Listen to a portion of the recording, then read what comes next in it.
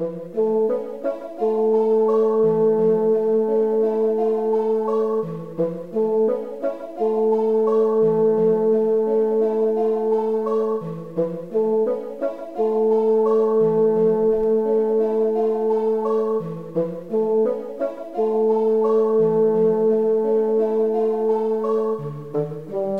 welcome to the Book of Medora, the podcast where we discuss the lore and the fiction and the themes and the characters and the story of the Legend of Zelda series of video games.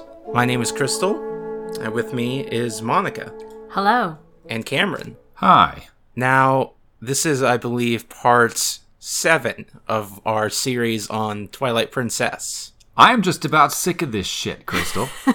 Now, it's Twilight Princess is a really interesting game in the series history because it's the first game that just doesn't have an ending, and it just keeps going forever and ever and ever.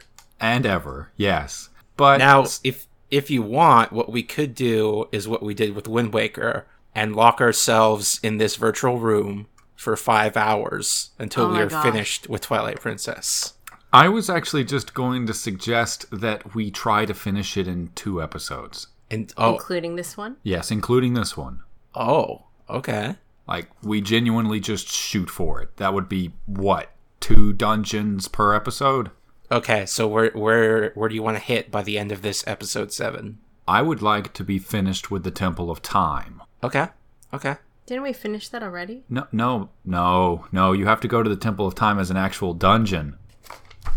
Oh, that's just where my notes end. Yeah, that's after... Well, what perfect symmetry we've got going here. Yes, I think that if we try really hard, we can get through the Yeti's Manse and through the Temple of Time. Okay, that's what we're gonna do. Because goddamn, this is too many episodes of Twilight Princess. Okay, we will end this with merely 8 episodes of Twilight Princess. God willing. So, last we left off, Link had just snowboarded down a mountain because Yeto had invited him for a fresh bowl of hot soup. Fish soup. Stinky fish soup. Stinky fish soup. Because he was making some soup for his poor sick wife.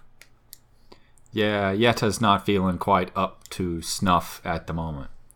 But also within Yeto's very big house is a shiny piece of glass, which is perhaps a shard of the Mirror of Twilight. And Yeta just likes to look at it all the time. And after she started looking at it, she started to feeling sick. Also the monsters, I think. I don't know if they ever acknowledged the presence of the monsters in the house. Yeah, they just got an infestation. It's hard to get, fumigation out there. The Yetis just don't actually care that much about them, it seems. Maybe. Would you two eat this fish soup? Hell yeah. No, I wouldn't. Why not? It's stinky. Let's go over the ingredients. Okay, give me those ingredients. This is the, after the enhancements, there's fish, stinky fish, which I think is also hard fish. There is Orden cheese, specifically goat cheese, I suppose. Yes. And Orden pumpkin. That's it. That's a good soup base, I think. You could get some good food out of that. I don't know how the cheese would go with the fish, and I really don't know about the pumpkin. Shut up. You don't know. We'd find out. So here's my question. Mm-hmm. Why does looking at the mirror make you sick and summon monsters? Because it's very evil. I mean, is it? Apparently so. Midna calls it such. Does she call it evil? Yes. What does she say? Let me flip to my notes. Boop, boop, boop, boop, boop. It's either after Blizzetta or after beating the thing at the Temple of Time. She remarks that the pieces of the mirror bringing a lot of terrible sorrow, etc., and that afterwards, the pieces are so evil that we may have to destroy it after. Wink, wink. That's very interesting because Midna's story seems to imply that the mirror is a creation of the Golden Goddesses. Yeah. What basis does she have for calling it evil? Everything that happens when around a piece when it lands in a place. Okay, now when you beat Blizzetta, Midna seems surprised by the fact that it can change Yeta as much as it did. Mm-hmm. At least according to the game script that I'm looking at here. That being by mgoblue201, hosted on ZeldaLegends.net. So I don't know. The idea that it's evil seems to be more based on the fact of what it does, rather than something inherent to it. But the mirror itself isn't the only source of dark power that can be attributed to what's going on here, because these pieces were broken by the power of Ganon. That's in itself a very powerful curse. Yeah, Ganon does have a way with things. He does tend to infect everything he touches. Here, I found the line. It's after beating Armogoma. Uh-huh. The evil within these shards were more terrible than I imagined. Okay, so Zant got the Ganon cooties on it. I can't. Maybe. Search for imagined? You wrote down words that are not in the script at all. Okay. Ultimately have to destroy. What? The evil within the shards is more... Why didn't imagine know. come up? Okay. Let's see. But this seems to be something that she's basing on the fact of what they're seeing as a result of having the mirror. Right. She might not be the actual authority on these things. Right. It's not like she's ever seen it before. The evil within the shards is more powerful than you can imagine. You know, we could be assembling something truly terrible here. It could be something that we'll ultimately have to destroy. Wink. Sorry, had to do that. Okay, well, we've skipped to the end of the second dungeon, so I guess that episode can stop here. No, that's after the end of this dungeon when you fight the evil Yetta. Just, the thing about the mirror is it's exactly the same as the warnings about the helmet. Yes. It's dark, evil magic. It could corrupt you. Nothing happens to Link. He's fine. And nothing happens to Midna either. Yeah. Though they do have the protection of the gods. Mm-hmm. And Midna is also a Twilight spirit, so it's not quite the same thing. Hey, can I ask a question about the Yetis, Mance? Okay. Who lived here before the Yetis? Some rich guy. Now, here's the thing about assuming that it's just some rich guy. Everything in here is scaled to Yeto and his wife. Big Goron. Okay. All right. I'm going to accept that. This is the original home of the Oocca. What? No. I don't okay. know. All right. Well, I just thought it was an interesting question. You know, take your big shits all over it all you want. I was just thinking it was like a home of a knight of some sort. A big knight. A big knight. The armor is who's very 15 big. feet tall. There's armor around, and it's not really Yeti shaped, though. I guess Yeti have very different bodies, so that's really hard to say. The one that gives you the ball and chain is clearly some kind of Lizalfos or something. Who's to say that this is not, Yetta and Yeto's family mansion? That's actually kind of what I was leaning toward, that it's actually a Yeti's manse built by and for Yetis. Why is it so heavily in disrepair? Well, I mean, they hired somebody to build it for them in the first place, but I don't think that they ever thought to get it repaired, because it still works fine. You can go inside of it. It has a kitchen. It's all fine. It's cold. There's rooms opening up to the outside. They're Yetis. Fair.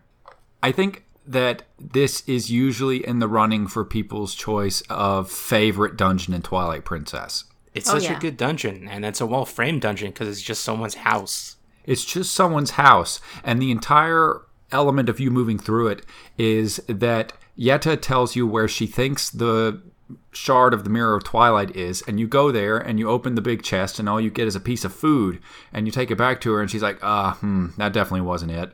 Okay, well, maybe try over here, but first take that food to my husband, would you? And you do, and the husband's like, oh, this will go good in the soup, and he throws it in. He doesn't just throw it in, he shakes you down. No, he shoves you really hard and then takes it from you. Yeah. You don't have the opportunity to give it to him, but, it's his food. It's fine. Hey, if I make a pumpkin cheese fish soup, would you eat it? Yeah, absolutely. I mean, you could find recipes for that. People tried to emulate what this soup would probably taste like. You can find blogs for making fantasy meals, and this soup is definitely on there. Okay. I've read that. That's a thing. I don't know if I would ever actually cook it, because it sounds halfway difficult, but it's definitely a thing. What's the closest thing that they've got? Monkfish? Monkfish. Anyway, so that's the entire premise behind the dungeon, in that it's infested with monsters that the Yetis either don't care about or they don't seem to know that they're there, and you keep getting sent all over hill and dale by Yetta, who can't remember anything because her sickness is clouding her memory. And after you get the last of the soup ingredients, you take it back to Yeto, and he's like, okay, this is now a perfect soup. We will give this to Yetta. And somewhere in here, you end up fighting this big Dinolfos-looking motherfucker with a ball and chain and get my favorite item from Twilight Princess, which is the ball and chain. And its whole purpose is to smash things, and it's very good for a hammer replacement. Dark Hammer, that's his name. He's called Dark Hammer? Yes, it's not a very compelling name. No. He doesn't even have a hammer. He doesn't have a hammer. No, he's not. What? That's the darkest hammer of all. Interestingly enough, you can beat him with a mortal draw. Really? Yes. That's pretty sick. I don't know how they figured that out because the ball and chain. Super sick. I love it. Beating things with the mortal draw is the coolest way to beat anything in Twilight Princess. It's a shame you can't really do it to Ganon. And as much as I pushed us towards getting through these next couple of dungeons a bit faster, but truth be told, there isn't actually that much to talk about in the Yeti's manse in terms of taking it apart, because it's like, oh, we're going to go through the larder now. Oh, we're going to go through the living room. It's just somebody's house, a really big person, and once you lay out the specifics of it, there isn't actually that much lore built into it because the game isn't very interested in telling you much about the house. It's just here. It's just a really good, solid-ass dungeon that gives you an in-character reason to have to revisit places in it over and over. Also, there's a cannon in the kitchen. Not the kitchen, there's pantry? There's cannons in several... Yeah, there is one in the pantry. Yeah. Which is basically like a big freezer at this point. Crystal, have you got anything in particular about this dungeon in general? There's an area that looks kind of like a church. Oh, is that the one with all the icicle soldiers? Yeah. What's that all about? Probably a place of worship. Has it got, like, pews and stuff?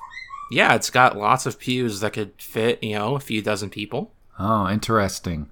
Maybe it used to be a lord's mansion, a Lord Yeti, and all the Yetis would go there and sit down in mimicry of some human service that they don't quite understand. It doesn't have to be mimicry. They could legitimately believe in something. Who did the Or Yetis maybe it's worship? just a good, gallery and people get married there or something. Huh. Yetis are big on weddings. Very traditional Christian weddings. Okay. Or what were you saying, Crystal? Is this the only indication of Christianity in this timeline? Oh, fuck me. Fuck me and fuck both of you. No! Things can look like chapels without being indicative of Christianity. Traditional Christian marriages, but without the Christianity. How dare you? Traditional Western marriages. Yetta insists on a big white dress. But they don't need a pastor. No. Why would you? So eventually you do find the place where the actual mirror shard is. And Yellow leads you in there because she's It's feeling their a little... bedroom. Yeah. It's the bedroom, because you get the bedroom key, which is not a boss key. Don't worry about it. And the lock is like a big heart. Yeah, it's not a boss room. Don't worry about it. But when Yellow looks into the mirror, she says, pretty, pretty, pretty, lovely.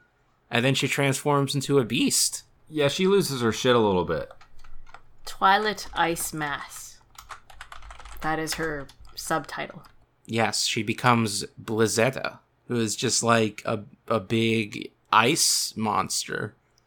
With Yetta at the center of it, but now her face is super scary because her head turned around 180 degrees and now her eyes are red and her mouth is enormous and full of fangs, whereas before it was very small and feminine coated and very cute. Oh, it's sort of like the Bilbo gets the ring or sees the ring part. Yeah, kinda. And to defeat this boss, you have to swing around your ball and chain real good, and then hit her real hard with it so that she goes flying against the wall. Yeah, you basically just take this lady this ill woman who invited you into her house and has helped you take one of her possessions, and you beat the shit out of her with a big piece of metal. She's trying to kill you. This fight is sort of similar to the spider puppet Ganon in Wind Waker, I guess. How do you figure? There's arms and then the rotations, and then you look at the reflection on the ground. The reflection on the ground so that you can avoid it when it drops. Mm-hmm. Yeah, that part's a lot like that. But this one's really pretty. Twilight Ice Mass Blizzetta controls a lot of ice. And that's her whole deal. And you have to break the ice a bunch of times. And she gets slammed up against the wall. And the ice shatters. And you hit her so hard that I guess it knocks the mirror influence right out of her head. And then Yetta falls down. She's like, ow. And Yeto comes in. And he basically, like, does he, like, kick you out of the way? Uh-huh. Okay. So he basically just knocks the shit out of Link effortlessly and runs over to his wife. He doesn't know what happened, because if he did know what happened, I'm sure that he would beat Link to death. Well, am I wrong? Maybe. He definitely comes across like the kind of guy who would get very physically defensive of his wife being attacked. But you fix his wife. Yeah, and Yetta, recovering, has no idea what's happening, and Yeto says, very strange, you just dreaming. And it's a very sweet moment where Yeto and Yetta do their little nuzzle thing, and all these hearts start floating up into the air. Now read the other line. Oh no! Forget mirror. Oh, okay. You be Monica in this case will be Yetta, and I will be Yeto. What from the okay? Yeto, mirror you gave. Forget mirror, Yetta. No, look into eyes of Yeto. Look in reflection of Yeto's beautiful eyes. There, true beauty. Who need mirror? It's very sweet. This shit gets to Monica every single time she sees it. It is good. It's very good. And they produce a heart piece with their love. It's just pure Yeti love as a heart piece, which is the one canonical case of a heart container where it's produced by something other than murder, I think. Like a whole heart container. Yeah. They also have little tiny regular hearts. Yeah, they do drop regular hearts all over the ground, and you can pick them up. And love produces hearts and heart containers in this scenario. Yeah, Yeti love. That's where they come from. Is it only Yeti love that does this? Because we see people in love all the time. They don't shoot hearts everywhere. Well, their love is particularly big. Oh, I see. Big love. Yes. And does human love produce hearts big enough for the Minish to use? Yeah, that's where they get them. But in other... in the 2D Zeldas, I seem to recall there being some regular hearts being produced from love, too. Huh. Yeah, okay, I can buy that. Do you think the Minish, like, kidnap people and put them into VR farms and then farm the hearts they produce? Is this just the Matrix, but for, like, a dating Matrix? Yeah. Are Honey and Darling hooked into the Minish Matrix? Yeah. Oh. I don't think they have to be hooked up. This is a very strange version of Hyrule you're outlining here for us, Crystal. I'm just saying the Minish are evil. Well, I mean, that's canonical at this point, I think. Really? Yeah, totally. I forget why I said that. They're like 10% of the way to being the Dark Interlopers, which basically makes them the Demon Tribe. So, after you get this Mirror of Twilight shard, and you get your heart piece, it's time to go off into the forest, where the mysterious masked man from the Resistance is waiting. Who could this man be? Who indeed? Wait, we've gone through a conversation with Russell like twice by now, right? Yeah. Yeah, but who It's could fine. he be? I don't know, Crystal. Who is it? You just can't see the features of his face behind that mask. Doesn't the mask cover like his eyes alone? Well, No, domino it's masks like a are big very bucket effective. mask. Domino masks are very effective. They hid Robin's identity for like a century. Okay, so Russell's there in the forest. What does Russell tell us? He tells us about an ancient temple deep in the woods that guards a sacred power. It was supposedly built by the ancient ancestors of the Highlands. And it Okay. has lots of advanced technology inside it. He also mentions that he has known Talma and her circle of friends since his youth. I want to know more about Russell's youth, but we really don't get to. Russell was apparently some kind of adventurer. Is Russell the version of... We talked about this before, but Russell is basically what adult Link would be if adult Link were actually an adult instead of just a teenager. Is Russell Link's father? Russell's effectively Link's father. No, but is he actually Link's father? Do you mean, like, is Link born of a union between Russell and someone who gives birth to children? Yes. I don't know. Link was raised separately because he is a bastard child. I see. This got dark suddenly. I wouldn't say dark exactly. Why not, like, Link just... If he's actually Russell's son, like, he got older and then he wanted to move into his own place. He's going to be the cool guy and live a little bit further away from everybody else. I feel like if he was actually Colin's older brother... Yeah, I don't actually think this. They would have definitely brought that up. Well, if he is Russell's bastard child, then Uli treats him very well, all things considered. Yeah, no, he is not Colin's brother. No, he's absolutely not. That would But have he come is up. Russell's son, but Russell is not Colin's father. Who's Colin's father? Another man. Just some other guy? Yeah, Who's Uli pregnant by right now? Russell. Oh, okay. So this will be Russell and Uli's first child. That's correct. Wait, does Colin ever call Uli his mother? Probably.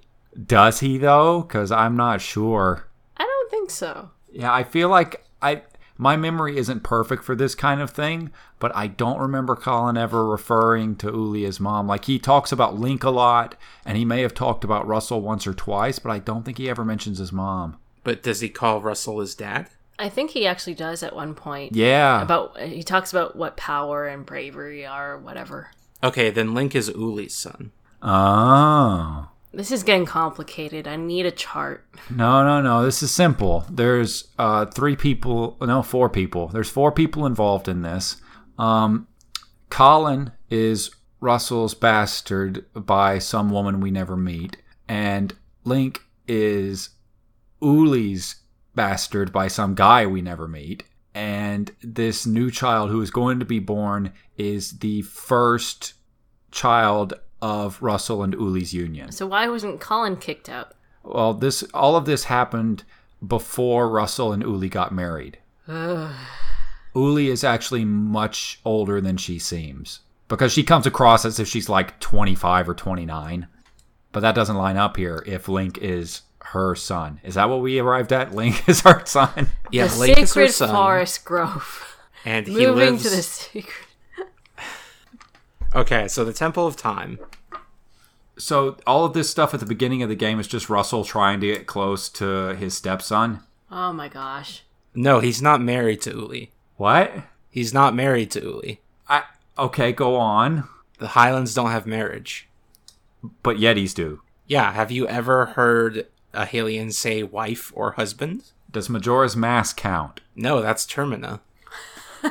Shit. You know what? We're going to keep going for right now. Why don't you tell us about the Sacred Grove? Well, it's deep in the forest, and you have to push some blocks with the Hylian crest on there to get there, and you have to, get some chickens and do some chicken gliding, which is always fun. A golden cuckoo. Yeah, golden cuckoo. And there's some weird statues there that are kind of unlike any Hylian architecture or art. How do you mean? They have like weird elongated faces and big wide jaws and markings on them that are unlike other Hylian markings. So what do you think they are? I don't know. They're not really like anything else. They're starmen. They're starmen. From the Mother series?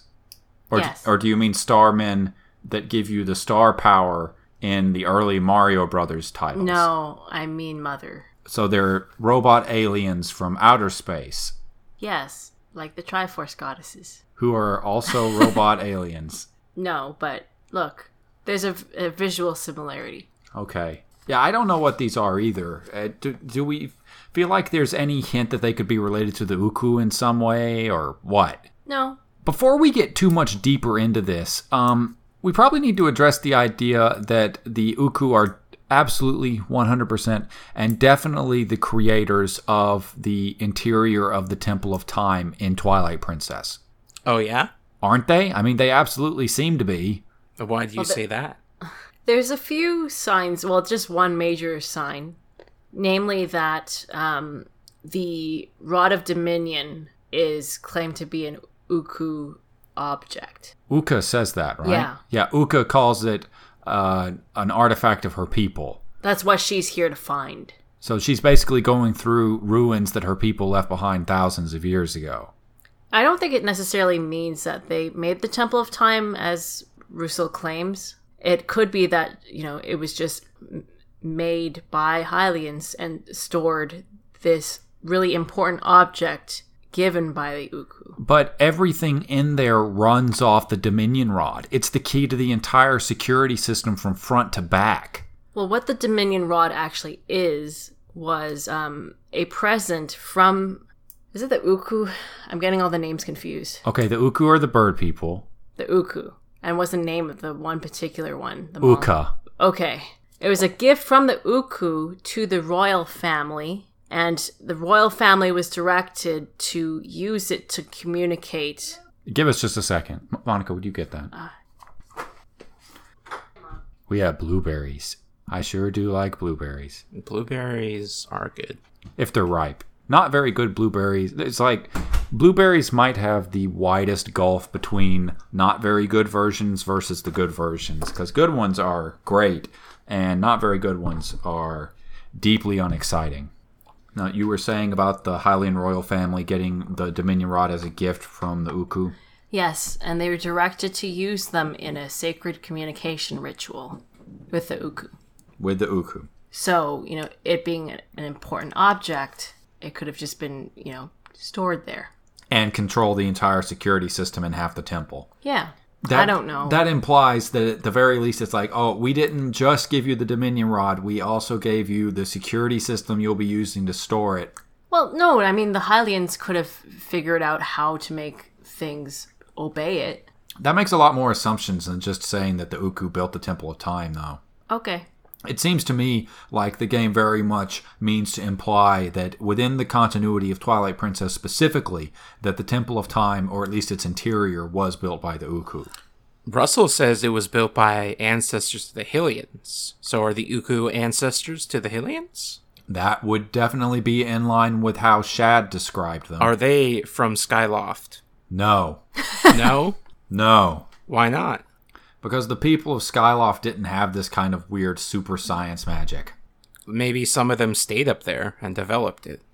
Do you think? Is that really what you think? Or is it just easier to say Twilight Princess's version of events was essentially retconned when Skyward Sword came out? There can be more than one city in the sky. What? There absolutely can't, Monica. What are you talking about? That is the most ridiculous thing anyone on this podcast has ever said. That's the sky's only just so big, Monica. Okay. My bad. Did you see any... They also gave the ancient skybook to the Sheikah. They did, although maybe the Sheikah were holding it for the royal family. I don't know. Now, what's they have the some skybook? intimate connection to the royal family. They're like, hey, we understand you want to go down there and do a kingdom. If you want to talk to us, here's a cell phone. Yeah, it's basically a cell phone. So are you imagining that, oh hell, what was that guy's name? The Tinkerer in Skyward Sword. Was he Gonzo? Something like that. Do you imagine that the mechanic stayed up there and, kept working with the ancient technology of the robot people until he invented this cell phone? Yeah, why not? And then turned into a bird person. Well, okay, who made the Tower of the Gods? That's a really difficult question to answer, and Wind Waker specifically and purposefully leaves it ambiguous as to where it came from. Because the Temple of Time is built fairly similarly to the Temple of the Gods. It's definitely a tower. The Temple of Time? Yeah. Yeah. It's got, several floors. Oh, interesting. Hold Yeah, on, there's controlling statues, there's Beamos and Aramos, there's a Dark Nut mini-boss. Huh. I hadn't even thought of that. They're This definitely dungeon supposed is to be analogs. Effectively, you climb all the way up the Temple of Time, and then you get the Dominion Rod and the statue, and you climb all the way back down. Okay. Before we continue further into the temple, I'd like to point out a couple of things. First of all, that Skull Kid had control over an illusion door that led to the temple. He dissolves the fake wall or whatever. Oh, and the second was the what I brought up with you two last time.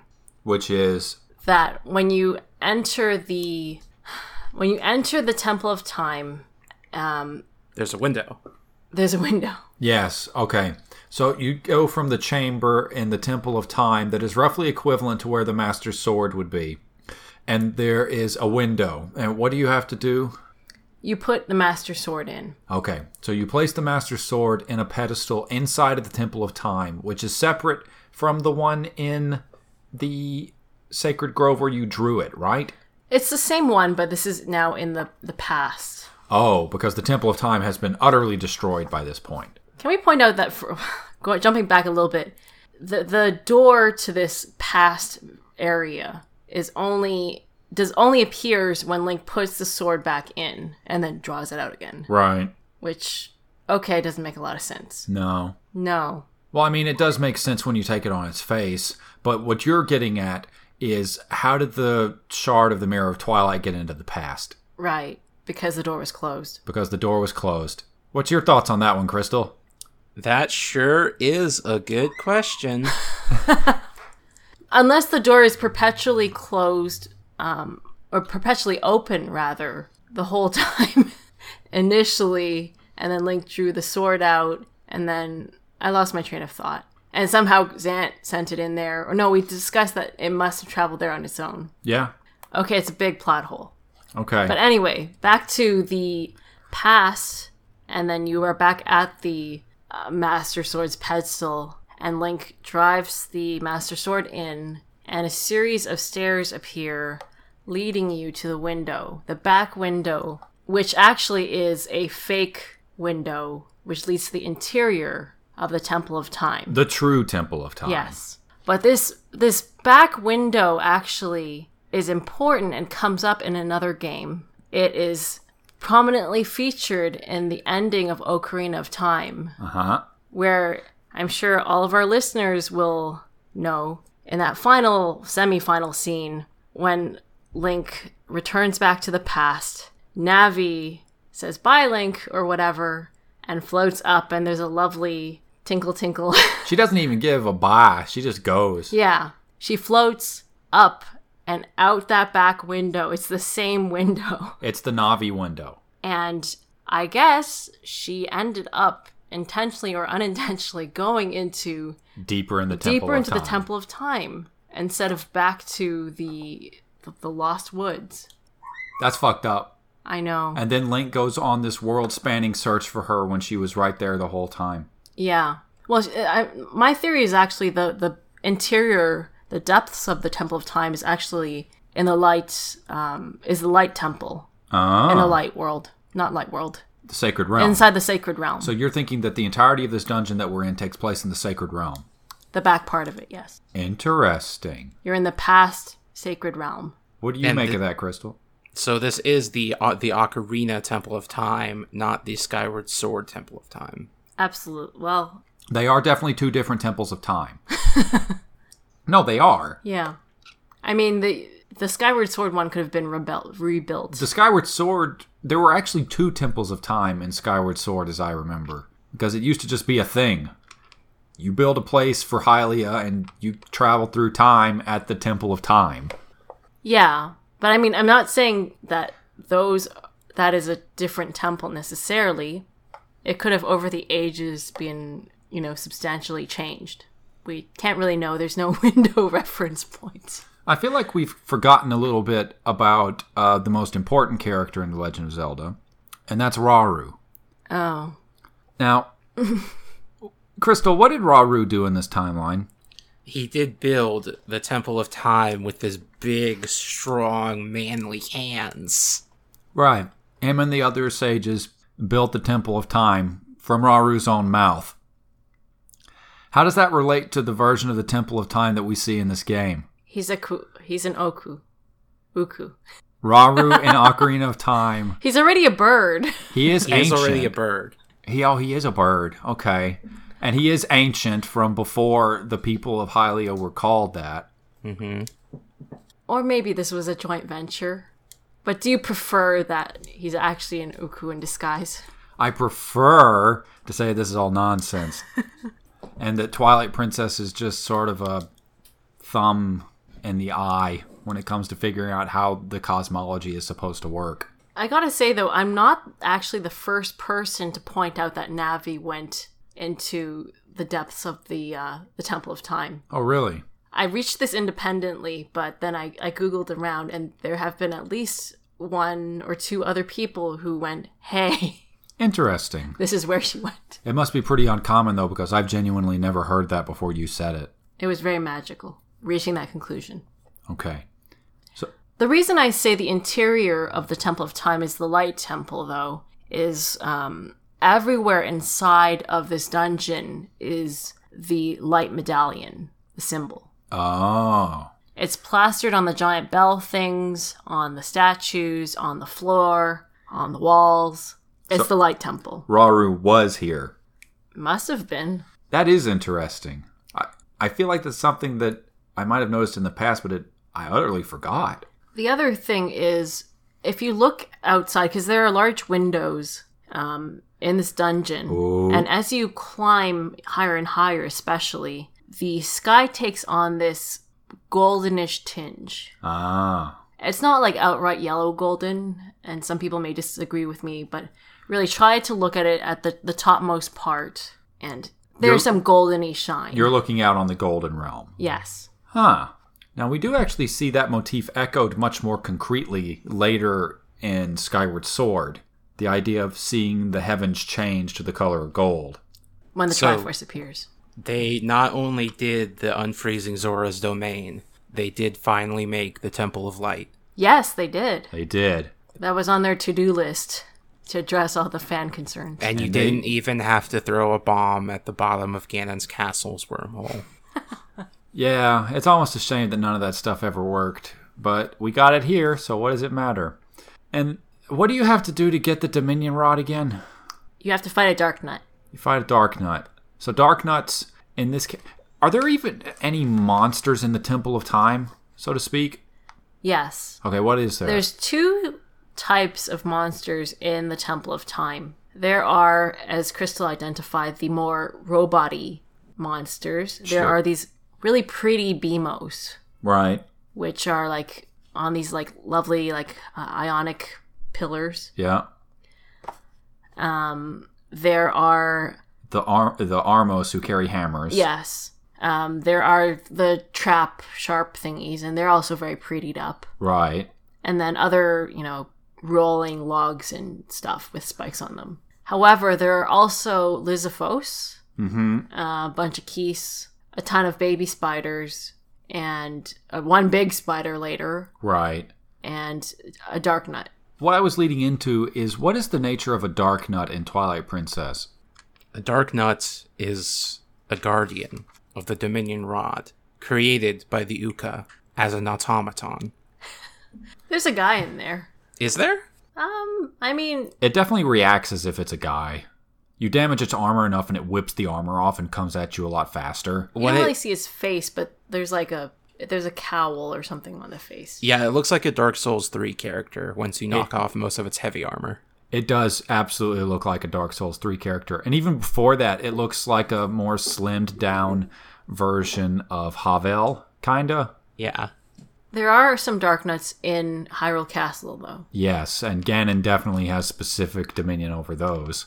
And there are also Dark Nuts that are in the Cave of Ordeals, but I don't know if that's actually something that should be considered, because that Great Fairy has power over a lot of shit. So, do we figure that they're creatures of Ganon, or that they're creatures of the light that just act as obstacles?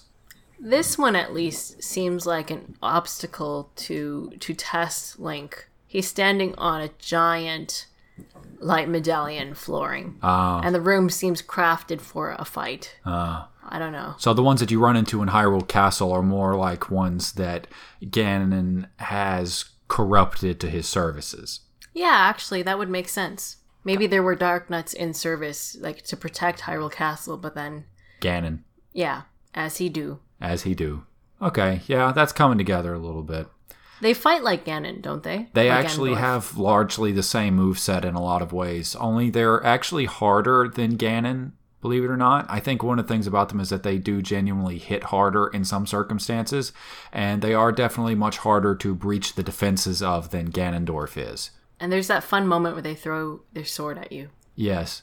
This is the beginning of a particular ethos of game design where there are plenty of enemies in a given Zelda game that are much tougher than the final boss is, because they want you to be able to beat the final boss if you reach them. Would you say that this one-on-one fight is pretty intricate?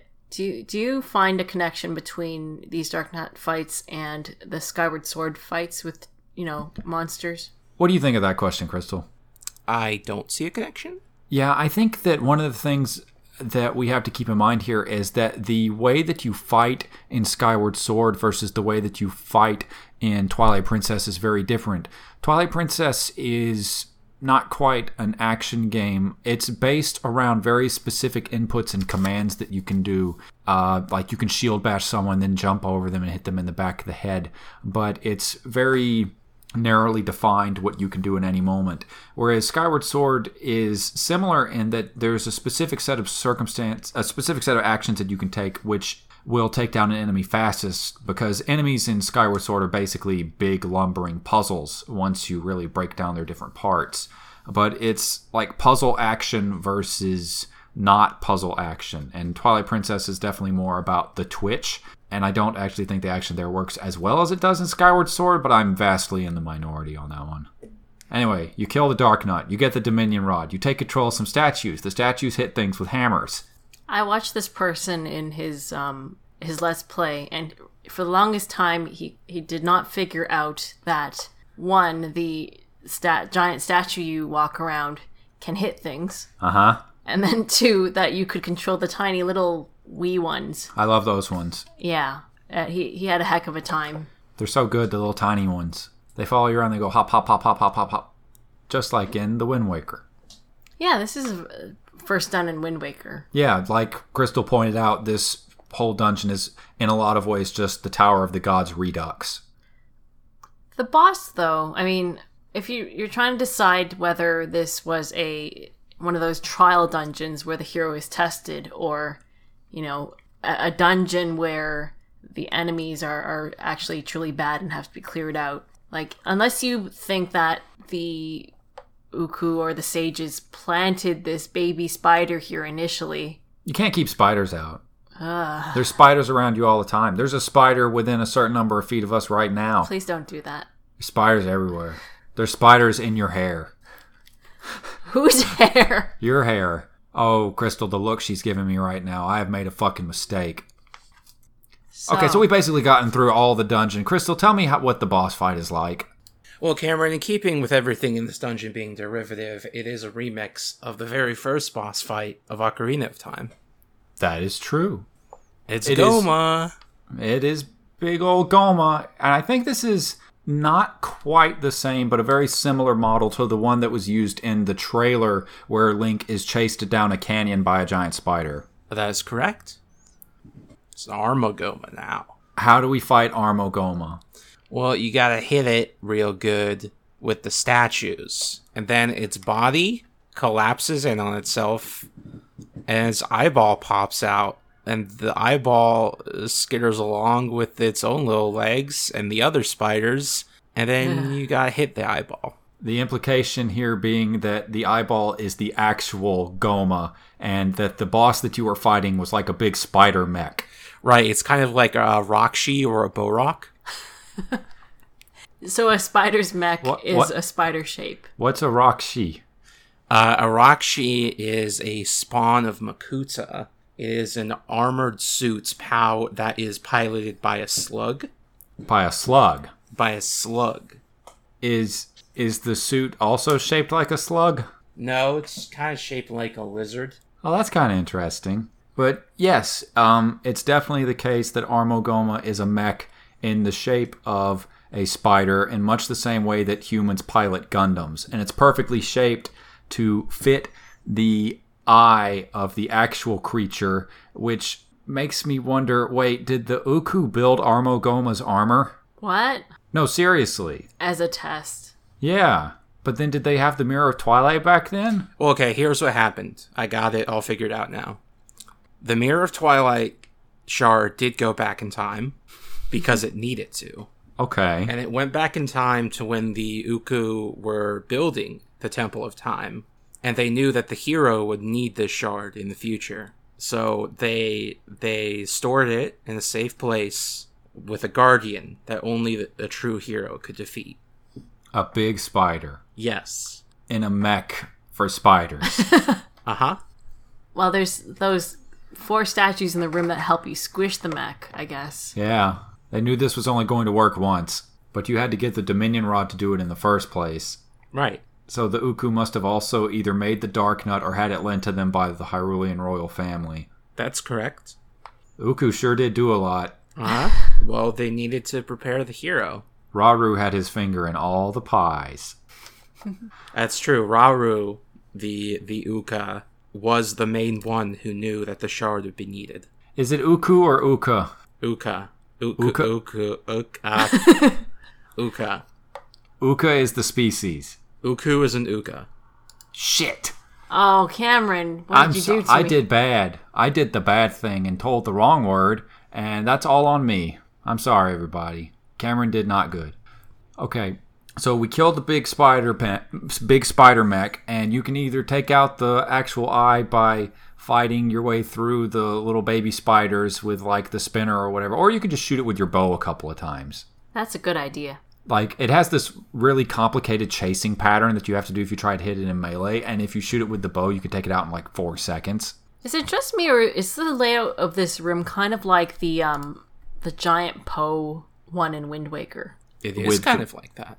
With the big spike walls being replaced with hammers? Yeah, and then the giant beams of light shining from the ceiling. Oh, yeah. Because in this one, it helps you indicate where Goma is. And the other one is helpful to unpoe the Poe or right. whatever. Yeah. The structure of the room is very similar to that. Huh. Another thing taken from Wind Waker's design docket. That's interesting. I wouldn't have thought of that. So we get our mirror shard, and Midna's like, this shit's really bad. If it is this bad the whole way through, there's a non-zero chance that we're going to have to destroy this thing completely after we complete our quest. So get ready for that. And then if I remember, you start a new quest where it's time to go talk to the fuckboy. Well, yes, but what happens is you get outside, and then Oocca is like, hey, hand that item over. And Link's like, okay, hands over the Dominion Rod. And she's like, oh yeah, that's what I'm looking for. I've been looking for the whole time. No, wait. It's old and all of the magic is depleted. It's broken. Because bringing it forward in time caused it to age as if it had been sitting in the Temple of Time the entire time. Yes. And Oocca tells you she just plumb forgot the spell to rejuvenate it, which seems to indicate that she knew the spell. She is an important person trusted with caretakership of this particular artifact of her people. Right. And then...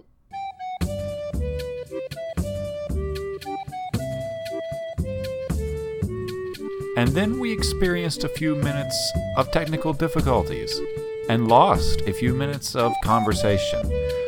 But I think you can probably fill in the blanks. Sorry, everybody.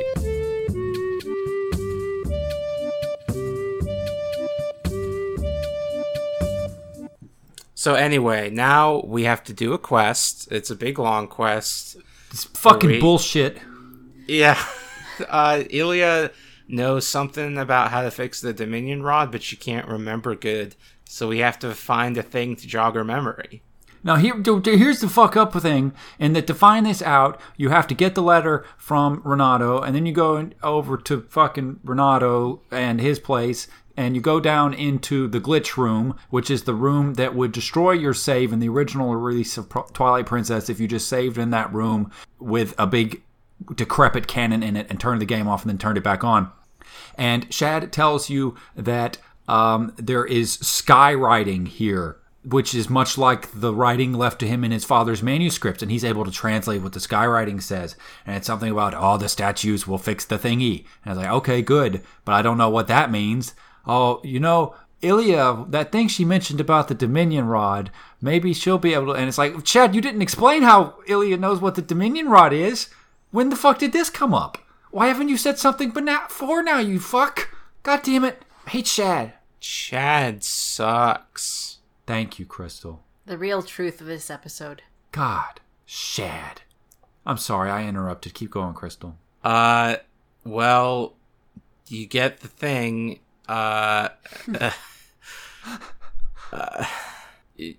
You learn a spin attack from Link. Yeah.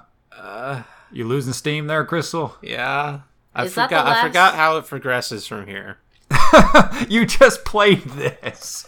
It's complicated because you have to bounce all around. And this one is the exception to the gaps between dungeons getting shorter. And I think I remember what happens. Okay. Okay. Okay, so Ilia remembers that this rod of the heavens is important, and then you show it to her. Oh, God. And then she's like, oh, right, I was with some old lady. Oh, yeah. And then Gorokoron recognizes it as a Sheikah artifact. Is Gorokoron in Kakariko? Yes. Okay. They all go to try to help Ilia. Okay. They care a lot about this girl. She's got kind of the Julia from Fist of the North Star thing going where everybody cares extremely much about what happens to her, even though it's not clear why, outside of the purity of her femininity. Well, they know it's a Sheikah thing, and then together you decipher that there's a secret ancient Sheikah village. Old Kakariko. Does Renato know where it is? Scrolling down. Oh, now. that's what it was. Ilia, when she was captured, she ends up being broke loose by this old lady. Is that what happened? Like, that's the ultimate explanation for how she initially escaped. Yeah. She was rescued by the old lady. That's and what then, I just said. Yeah, the monsters attack, but then the old lady distracts them so she can get away. Yeah. And then she forgets all this even more. She's got layered amnesia. She's an amnesia onion. Or an amnesia cake. This is beyond my notes, so I'm losing track. Okay. Oh, let's see. Renato writes a letter to Telma. Oh, yes. He starts it off, "Dear friend." Oh, here's where he shoots Telma down. Oh, okay. This is what happens? Well, no, it's just...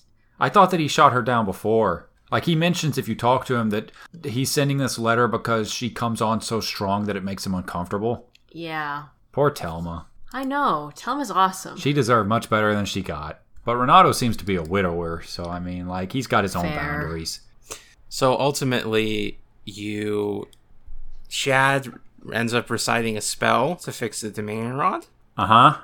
And then you can get into the secret village. The secret hidden Kakariko of old. Is that what happens? I feel like we're forgetting something about talking to that old horrible doctor. I feel like you have to go to the ancient village first to get the book. Get the book.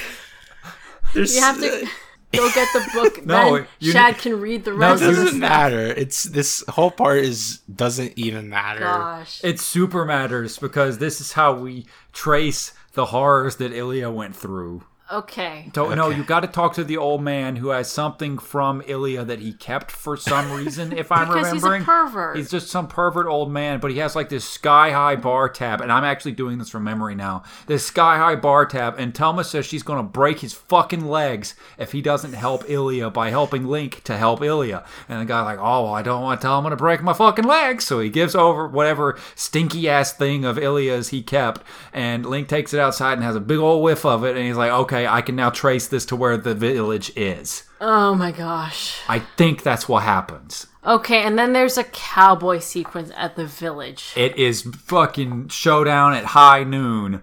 This part's great. Is it? I love it. Why do you love it? You strut into town in a Western-themed plays, and you can just snipe everybody. Yeah, but they're hidden for some reason. Yeah, there's always like one or two stragglers, and you're like, where the fuck are they? And there's chickens that you can talk to. That's nice. Oh, the chicken mini... No, the chicken mini game is where it's frustrating. And you're like, which chicken is it that I haven't talked to? Oh. Killing the bokoblins or whatever is fine. I don't know what you're talking about. I thought fighting the boblins was a pain in the ass. So you go through and you're the big bad man who shows up at high noon, and then the little old lady Impez comes out and she's like, oh, I'm very old and decrepit. Please don't talk so fast. She's very sweet. She's great. She's like Link's grandma. She is the oldest person in the history of the series, except for Link's grandma. You know that... She recognizes the Dominion Rod, and yes. She has heard the tales that it was only to be wielded by the messenger to the heavens. so that the royal family could communicate with the Oocca.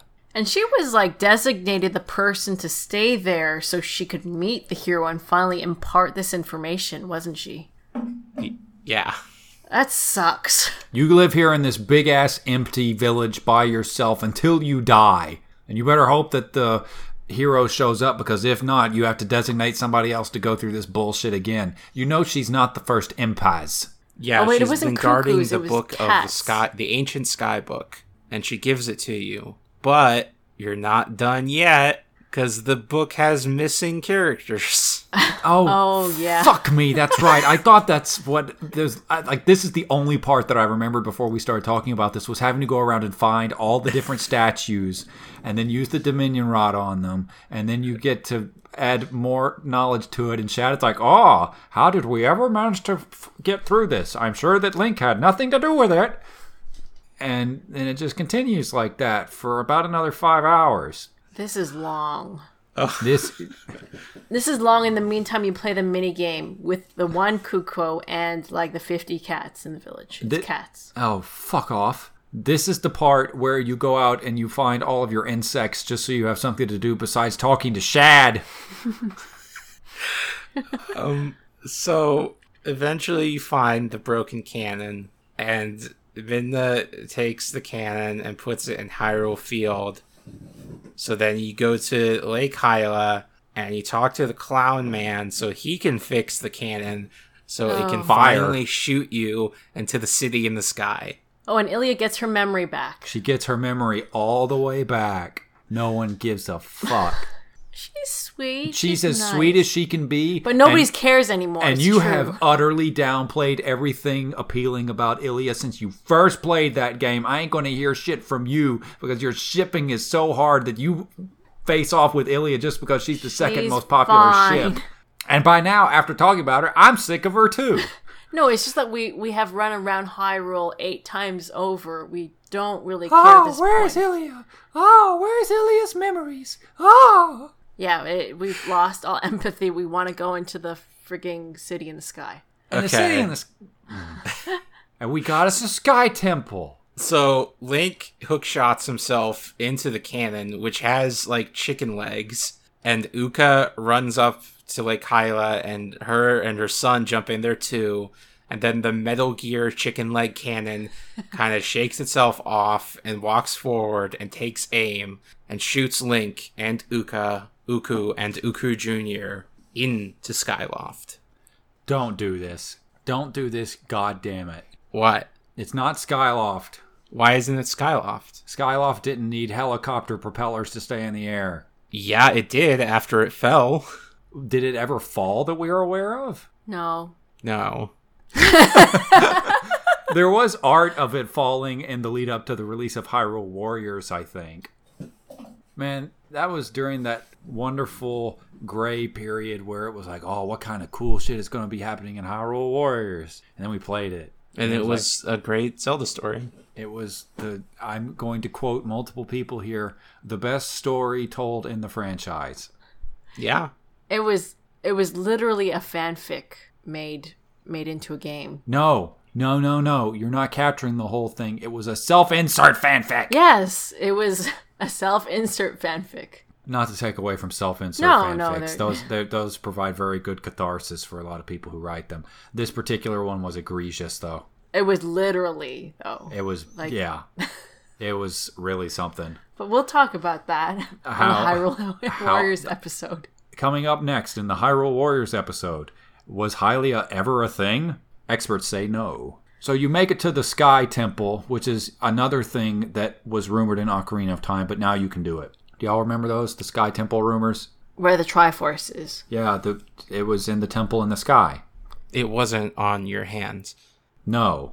The Sky Temple was like the sister temple to the Light Temple, and that you never got rumors that implied both were in the game. It was always one or the other. The Sky Temple rumors were always like, oh, those Temple of Light rumors are so fucking fake. You already go into the Temple of Light. Why would that be a thing? Now, this Sky Temple that was shown off in the beta where you get the Triforce from a chest, that's real. And we should talk about that. And we should try to get to it because it's totally still in the game, you guys. Oh, God, the city in the sky is so fucking boring. Should we talk about Chad's little theory about the creation of Hyrule? Oh, fuck me. Yes. Now, I'm going to read from Zeldapedia's so-called canonical Japanese translation. Oh, fuck. The common opinion is that Hyrule was created by the Hylia people, the race closest to the gods. But, truth be told, there's also a theory saying that in ancient times, there was a race even closer to the gods than Hylia people, and they created it. And they, simultaneously with the birth of the Hylia people, created a new capital, a capital that floated in the heavens. Huh. So in Japanese, the city in the sky is called New Capital. Interesting. That is interesting. It doesn't line up any better with any history of Hyrule that we're familiar with, but it is interesting. What do we take from this, Crystal? It's Skyloft. It can't be Skyloft because it's a new capital. It's not the old capital. Okay, Well, keep in mind- it is New Skyloft. I don't have a rejoinder to that one. I literally like that. That's the perfect answer. You kept going until you found that answer, and it can't be gainsayed. Good job. Gainsay is such a good word. Gainsay is one of my very favorites. Oh my god. And also, the Oocca created Hyrule. I think we talked about this in a previous episode because the lines are similar but a little bit different. No history as presented in game is factual to the best of our knowledge. Unless, okay. So, the people from Skyloft came down to the ground and they founded the land of Hyrule. It's the kingdom. But then some people wanted to go back up, and those people became the Oocca, and the people who stayed on the ground became the Hylia. But they are both descendants of Skyloft. So people who think that the Oocca are the ancestors of the Hylia are mistaken. It's more that they share a common ancestor. That's correct. I see. And they sort of pulled a dolphin evolution thing. And returning to the sky, whereas dolphins return to the sea. Yeah. That's a thought. You know what? In Twilight Princess, that makes as good a sense as anything else in this game does. What do y'all think of the actual dungeon, the city in the sky? Double claw shot. It does have a strong contender for the best item, not just in this game, but in the series. That's true. That's a great surprise. It's really good. But what do you think Dragon of the... Boss. Yeah. The mini bosses are cool. What were the... The jerk lizard flying guys with the shields. The winged Lizalfos? Yeah. But what about, like, the dungeon itself? I liked how the Oocca were just walking over the walls and everywhere, and you could claw shot them. Yeah, they don't care about gravity. It's very MC Escherian. They're very strange, the Oocca. The Oocca. And some parts are very pretty.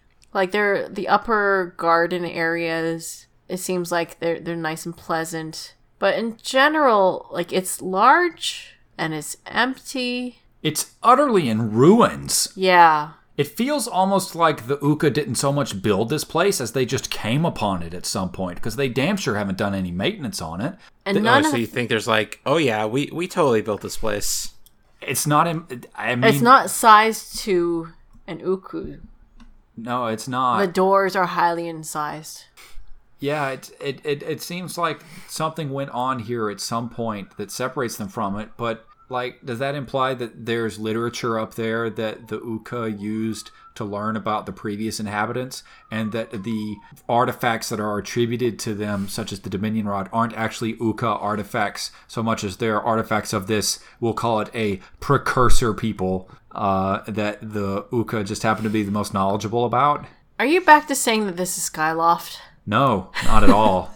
Or did perhaps some kind of cataclysm occur? Some cataclysm, you say? Yeah. Some sort of perhaps even calamity. Oh, I see. So you're suggesting that perhaps the city in the sky was damaged during something that went down with Ganon? No, because Ganon wasn't really... I mean, maybe. I don't know. We don't know. The game's not very clear on this point, and doesn't really give us enough to go off of. But I do like the idea that there's a possibility space here where the Oocca are just these weirdos who live in the city in the sky, and it wasn't actually built for them at all because it's way too windy for them to walk around outside. So it's like, how do they even get around? They were cursed to be burbs. Oh. The place was inhabited by the Sky Tribe from the Minish Cap. Yeah, okay. I can accept that one. It's interesting that all four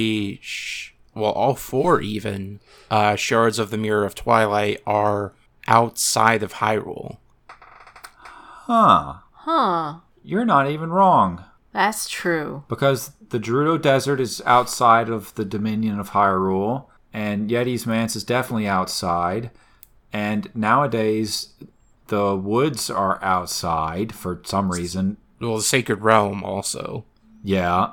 And now the sky is way up there. You can't have dominion over that. Huh. Do you think that there's significance behind that? Or is it just a funny coincidence? I think they didn't want to be in Hyrule. Maybe, well, this is attributing a lot to the gods that disappeared long ago, but maybe when they forged the mirror, they're like, well, if it ever breaks, it would be very harmful. So we want this as far away from our people as possible. So we do think that the mirror is a creation of the gods? Well, it doesn't have to be. The darkness of the mirror is repelled by the presence of the light spirits. The Sacred Realm's really sacred, though. The Twilight Princess is very confusing. I don't know. Yeah, there's a lot of holes. There's a lot of things in here that don't make a lot of sense even when just viewed in context with itself. But it's really hard to place in the larger timeline. I still hold to that as being true. Okay, so is there anything else of note that's going on in the City of the Sky outside of the fact that it's a bunch of interconnected buildings that are held up by helicopter propellers and Oocca walk around inside of it, going up and down the walls and even the ceilings without mind to gravity? I like how unperturbed the Oocca are. What's that, Crystal? I like how unperturbed the Oocca are. Yeah. They don't give a shit when you grab onto them with the hook shot and pull them over and use them to cross a large gap, or even when you throw them off cliffs because they just come flying back up. They have nothing to say either. Yeah. It's like they don't see you as being particularly worthy of being talked to, or maybe they don't know how to speak Hylian, but Oocca and Oocca Jr. are the only ones. Well, no, you can also talk to the shopkeep. Yeah. Huh. Why don't they talk to you? They don't have anything to say. Little weirdos. They're shy. Ah. They don't know how to react when getting pulled over by a freaking claw shot. It's kind of rude. Maybe. You're going around on your day, going to your job, walking up and down walls. I mean, you got to put food on the table somehow. And then you get pulled over by some jerk who just leaps across a vast chasm with you and then throws you into the infinite dark. You come back up because, of course, you can fly, and then you go right back up to walking up and down the wall, but it's still an interruption. Yeah. The Oocca are very weird, and the temple itself is very weird, and I don't like the temple theme. The design's not great because you end up just dying by falling a lot. Yeah. Don't you? Crystal, back me up here. Yeah, you do. Okay, thank you. Oh, outnumbered. Yeah, okay, yeah, you definitely die a lot by falling. And Sorry, then we're there's not the pro parts... video gamers like you, Cameron. And then there's parts where you have to dangle off of a hanging plant thing or claw shot around, and it's a lot of delay. You're waiting as it leads you around slowly, and you're like, what have I done with my life? What is Link doing with his life? Well, he's doing important things. You do get to see Argarok, the dungeon boss, a few times as you're moving through the dungeon. Oh, yeah. It smashes the shit out of things. He's cool. He's a dragon. He's not a very big dragon, but he's a dragon. We can agree that Argarok's a pretty decent fight, though, right? Yeah, I like Argarok. Yeah, there's a bunch of Velcro pillars all around Argarok. Yep. And you got a claw shot up to the Velcro, and then you hit Argarok with the claw shot. And then there are the little mini pea-hats with the Velcro butts, and you have to slash onto their butts. Very quickly. To zip around Argarok as fast as you can to attack him from behind while he's spewing the fire.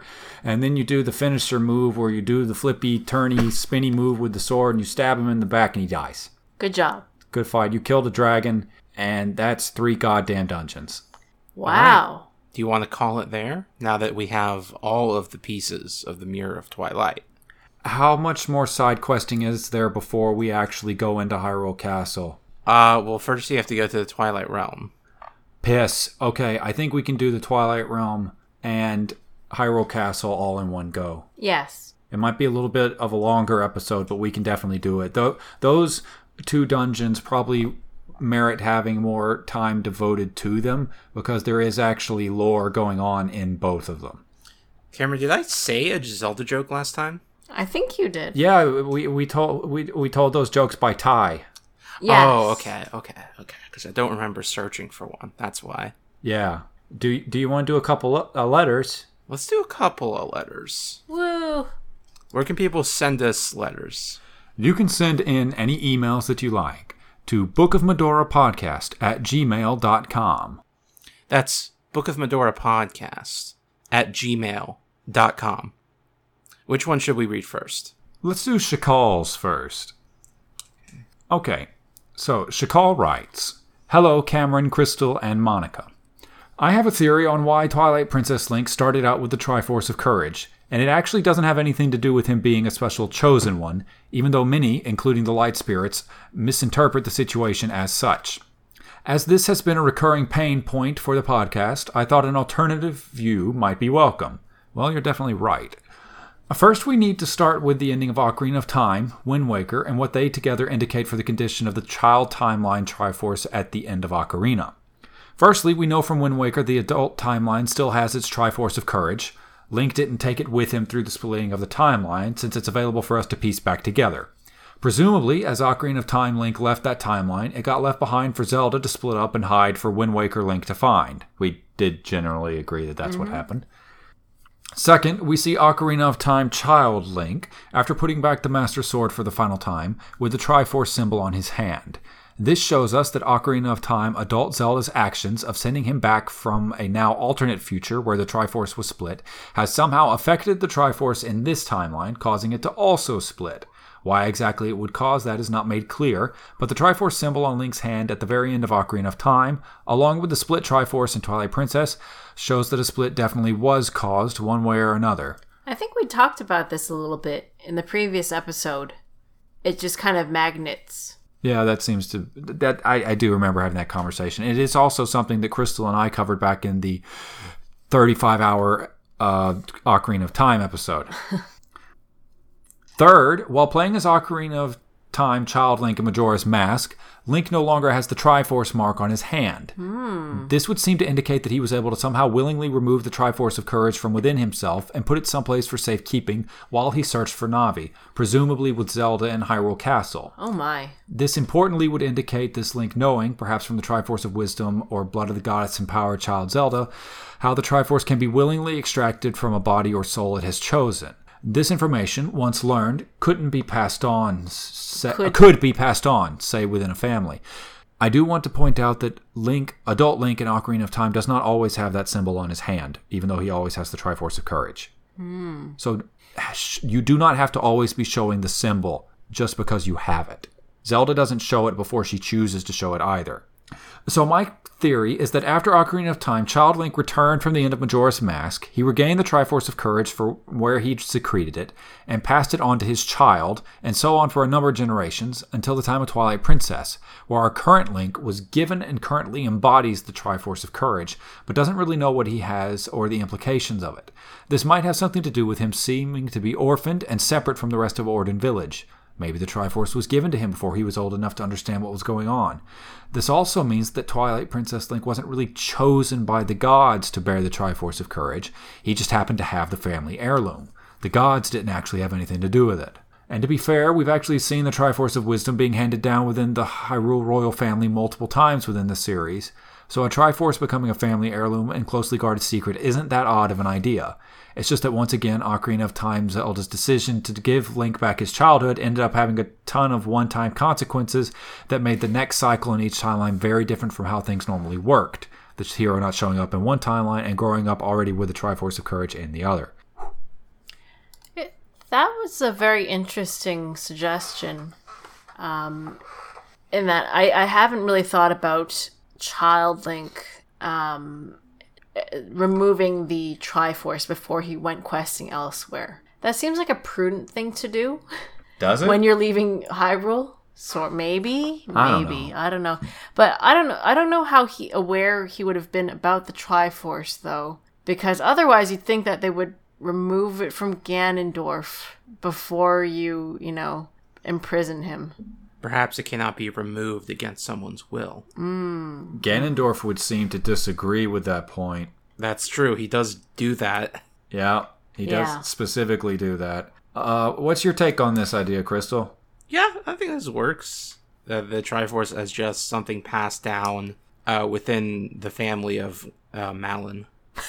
That does definitely fit with the history of the Triforce of Wisdom in particular as presented in the backstory of Adventure of Link. And it does also seem to fit with the Triforce itself as an heirloom throughout the entirety of the Accursed timeline. I think the thing is, though, that this doesn't take away how Twilight Princess Link is a special boy. That's true. He's just special because he came from special blood rather than just being special because he's special. Yeah. Though in both cases it seems to be because he's from special blood. The point isn't so much that there's no good explanation for why he has the Triforce of Courage. The problem is more that he didn't earn the goddamn thing. Yeah. Which, that's fine. That's canonically, that makes a certain amount of sense because not everyone earns their Triforce piece, though that became less true as time went on. But, not everyone does. It's just that you kind of want your hero to earn what he's got. Mm-hmm. That's how I sees it. But that was a great suggestion and a great email. Thank you. Yes, that was a good read, Shakal. Thank you. Thank you, Shakal. Ooh, I like the title of this one. Okay, Monica, why don't you read this one from Daniel? Sure. Daniel writes, the title of this email is Zelda No Hansen Hyrule. Dear Book of Modora podcast at gmail.com. The idea of replacing Daphne's No Hansen Hyrule with Ocarina of Time Zelda is very interesting, especially because of what this would say about Zelda herself, assuming that their actions remain identical despite the swap. She could always be her own person and not mindlessly copy Daphne's, of course, but I feel that's kind of cheating when the original question was, paraphrasing, how would Daphne's paternalism read if he were a woman? Some things I've noted. Whether or not she's currently a ghost, this Zelda would still have been alive by the time the waters fell. Since Daphnis is presumably her descendant, or married to her descendant, this would either make her very old indeed, or else set the flood and Ganon's release within a lifetime of Ocarina of Time. Given how long it seemingly takes for other seals to break in the series, the latter makes the sages seem somewhat ineffective. Compare Link to the Past, Breath of the Wild, Four Swords Adventures, Wind Waker as written. Incidentally, Breath of the Wild makes it seem like Hylians have a human lifespan. Daphnis' quest for Link was because he still believed that the hero of time would return. Zelda would probably know about all of the timeline stuff, and yet she would still go out searching for a hero that left and never returned. This might also mess up Wind Waker Link's earned heroism thing. While Daphnis wouldn't have had the Triforce of Wisdom, Zelda obviously would. I suppose she might have entrusted it to her great-great-grandchild, although that makes me wonder how on earth Ganondorf knew to look for Zelda on the Great Sea. Did Ganondorf know about Daphnis' survival in the original game? Regards, Daniel. Thank a lot you, of things. Dan. That was a nice email. That was. A lot of things to address here. It would definitely shorten up the timeline between Ganon's sealing and his release, unless we assume that Zelda was a ghost at the time of the whole thing. Yeah. But I think her being the established monarch would be important if we wanted to keep the thing where it's like, no, she's the one who brought down the waters. I think so. She could also just be super, super old. True. I'm fine with making her like 100. So it's actually just like a century has passed? Yeah. Yeah, that would make that would still make a certain amount of sense. She could be like a very old ghost. Yeah. Though it is a difference here because that would still be a much less effective thing in general. The seal, I mean. Oh, yeah. It would make the seal but that's a okay. bit questionable. The sages were inexperienced. Yeah. I think that if you just swap Zelda for Daphnis, though, the reason why she's traveling around searching it would be different from Daphne's. She would know that she wouldn't be looking for the hero of time. It would have to be for the a reincarnation, hero. Right? Well, no, not even a reincarnation, because we differ on this point. Okay, yes. But she would hero. be looking for the hero, someone who's willing to stand up and do it. Yeah, but it'd be okay because this doesn't come up really until far later anyway. I think that I'd be okay with this part. You know, certain rewrites would have to be expected in this version of the game. Mm-hmm. And that's not a takeaway from it. It does mean that certain themes have to be retooled or changed entirely, and Daniel's right to point that out. But I don't think that the work would necessarily suffer for it. For instance, we definitely want Zelda to interact as Zelda when confronting Ganondorf. Yeah, the sickest. Yes. It's possible that she might have entrusted, again, like a part of the Triforce to a child or grandchild. In case she fucked up. Right, and then keeping a Triforce split up is a good idea anyway. Ganon's running around. Yeah. And then, I don't know, Ganondorf. Why did Ganondorf know to go after a Zelda, Crystal? I don't know. Why did he? Oh, turn that around on me. It's the idea you brought up before, Crystal. All the girls are Zeldas. That's true. So. What? The firstborns are Zeldas. Or all the girls are Zeldas. Yeah. So. I see. They're all firstborn daughters descended from the royal family. Mm-hmm. It's just, okay. Yeah, sure, why the fuck not? I like the idea that Daphnis is a blood descendant and not married into the family. I think we establish that he had to be? That he's definitely married into the family? No, not married into the family. We know that Rolam is married into the family. Right. I don't know about Daphnis. He is a Johansson. We did bring that up. I can't remember what led us to that conclusion, though. The depth of his knowledge with, like, the Sheikah stones and whatever, I feel like he's part of... You would be inducted into certain knowledges once you become king. He's very competent at it. But that was a nice email, Daniel. Thank you. Thank you. Do you want to handle this next one, Crystal, or should we try for one more? Let's try for one more. This you mean the one from Ross? Yeah, from Ross. Okay. Hi, everyone. I have 2 theological questions for you. In Link to the Past and Ocarina of Time, the Triforce is described as an object that contains some of the power of the 3 goddesses. Later games, particularly Wind Waker, describe the Triforce more as a means to call on the goddesses themselves and have them intervene in the mortal world. Which interpretation do you prefer? Are the goddesses totally removed from the affairs of Hyrule, and it's the Triforce acting as a divine machine? Or did the goddesses take notice through use of the Triforce? Also, will they ever take notice through prayer, as Wind Waker directly says in the flooding of Hyrule? I'm suggesting that perhaps the legend to the Wind Waker backstory is wrong, and that it was someone using the Triforce to flood Hyrule. Item 2 is a theory for you. Zelda is associated with the Triforce of Wisdom and the goddess Nehru. In Skyward Sword, the big revelation is that every Zelda is a mortal incarnation, or at least associate, of the goddess Hylia. From Skyward Sword, and even Breath of the Wild a little bit, Hylia seems more invested in the people of Hyrule than the 3 goddesses. What if Nehru and Hylia are actually the same goddess? What if Nehru had more concern for the mortal world and decided to stick around?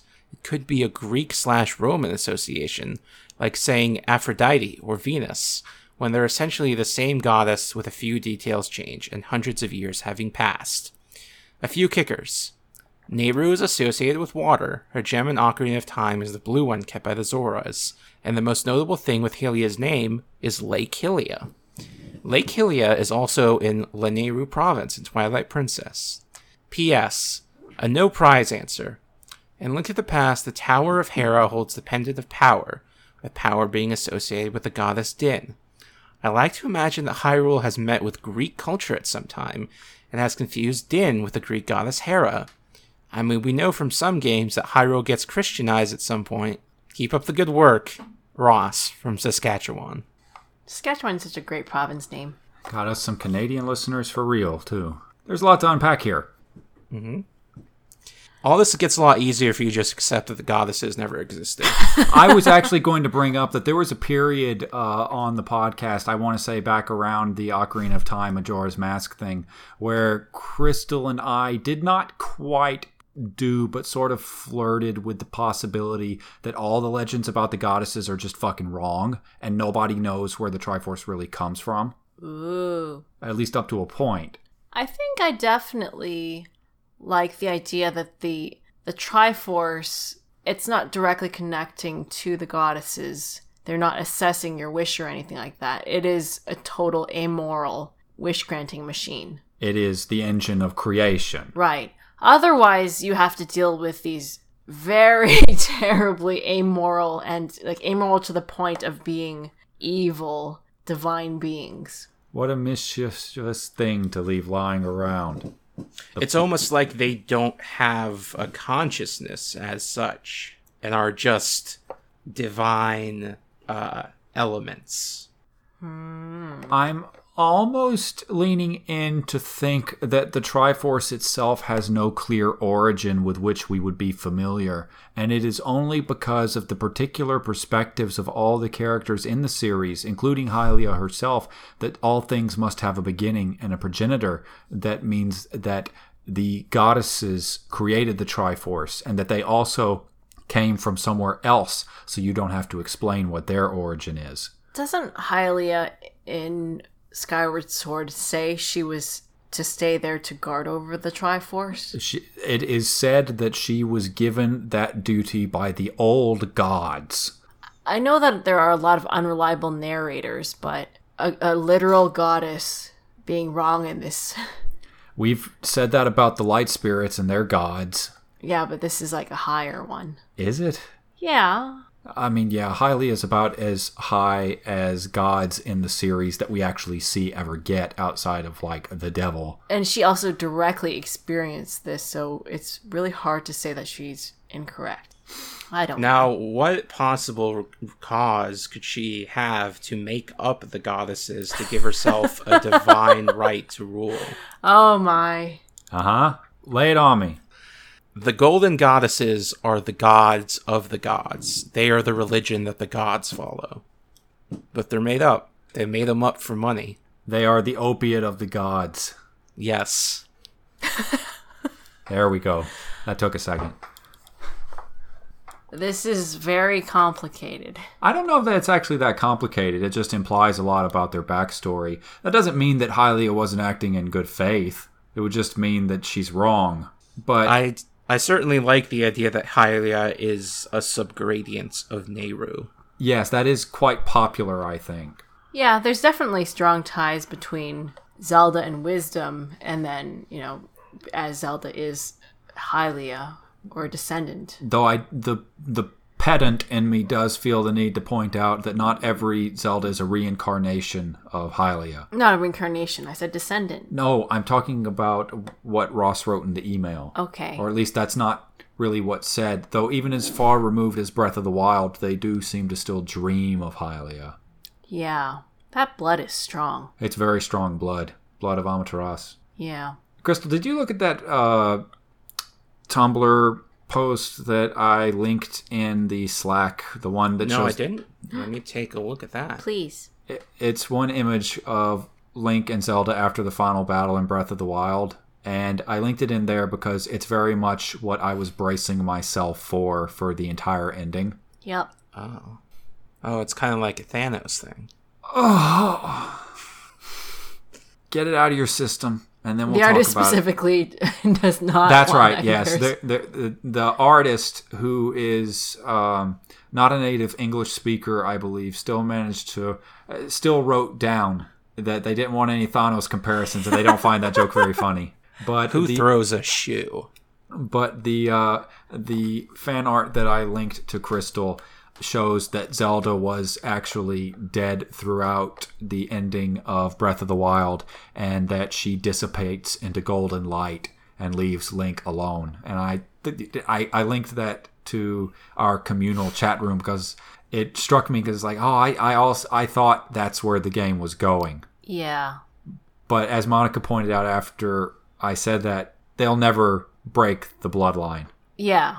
But what if they did? That would be the biggest sea change in the entire series since Ganon showed up. That's effectively breaking the Japanese emperor's dynasty. Effectively, yeah. Yeah.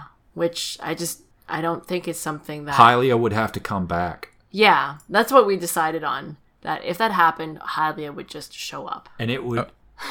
What if you took some of Zelda's blood and you injected it in yourself?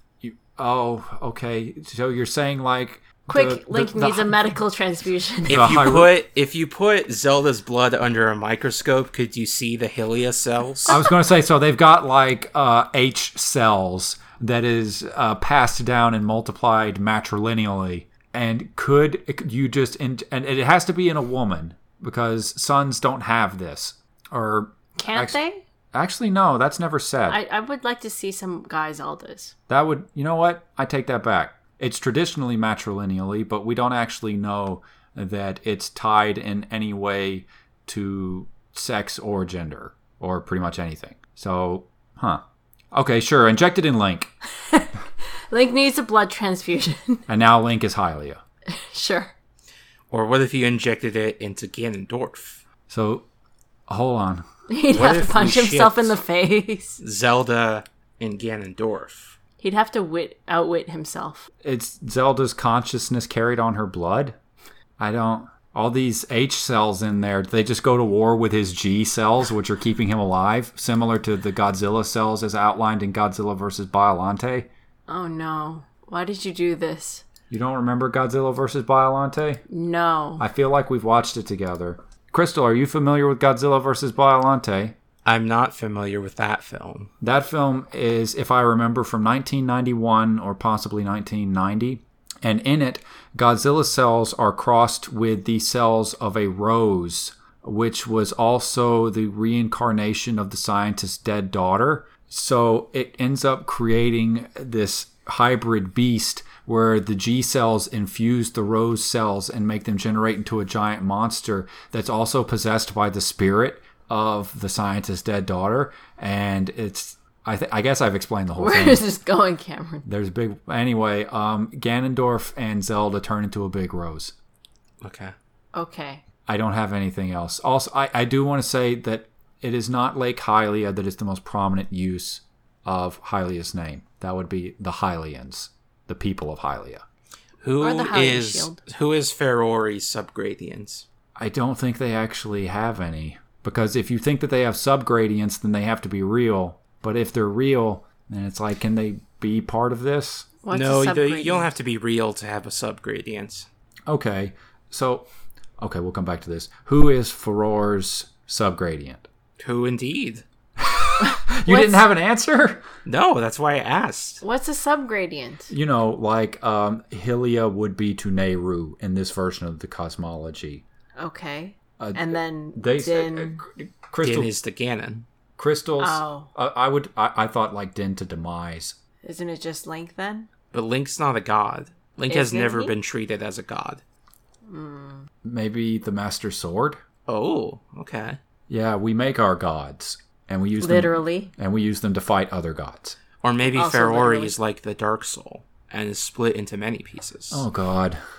Yeah, all the creatures that uphold the law.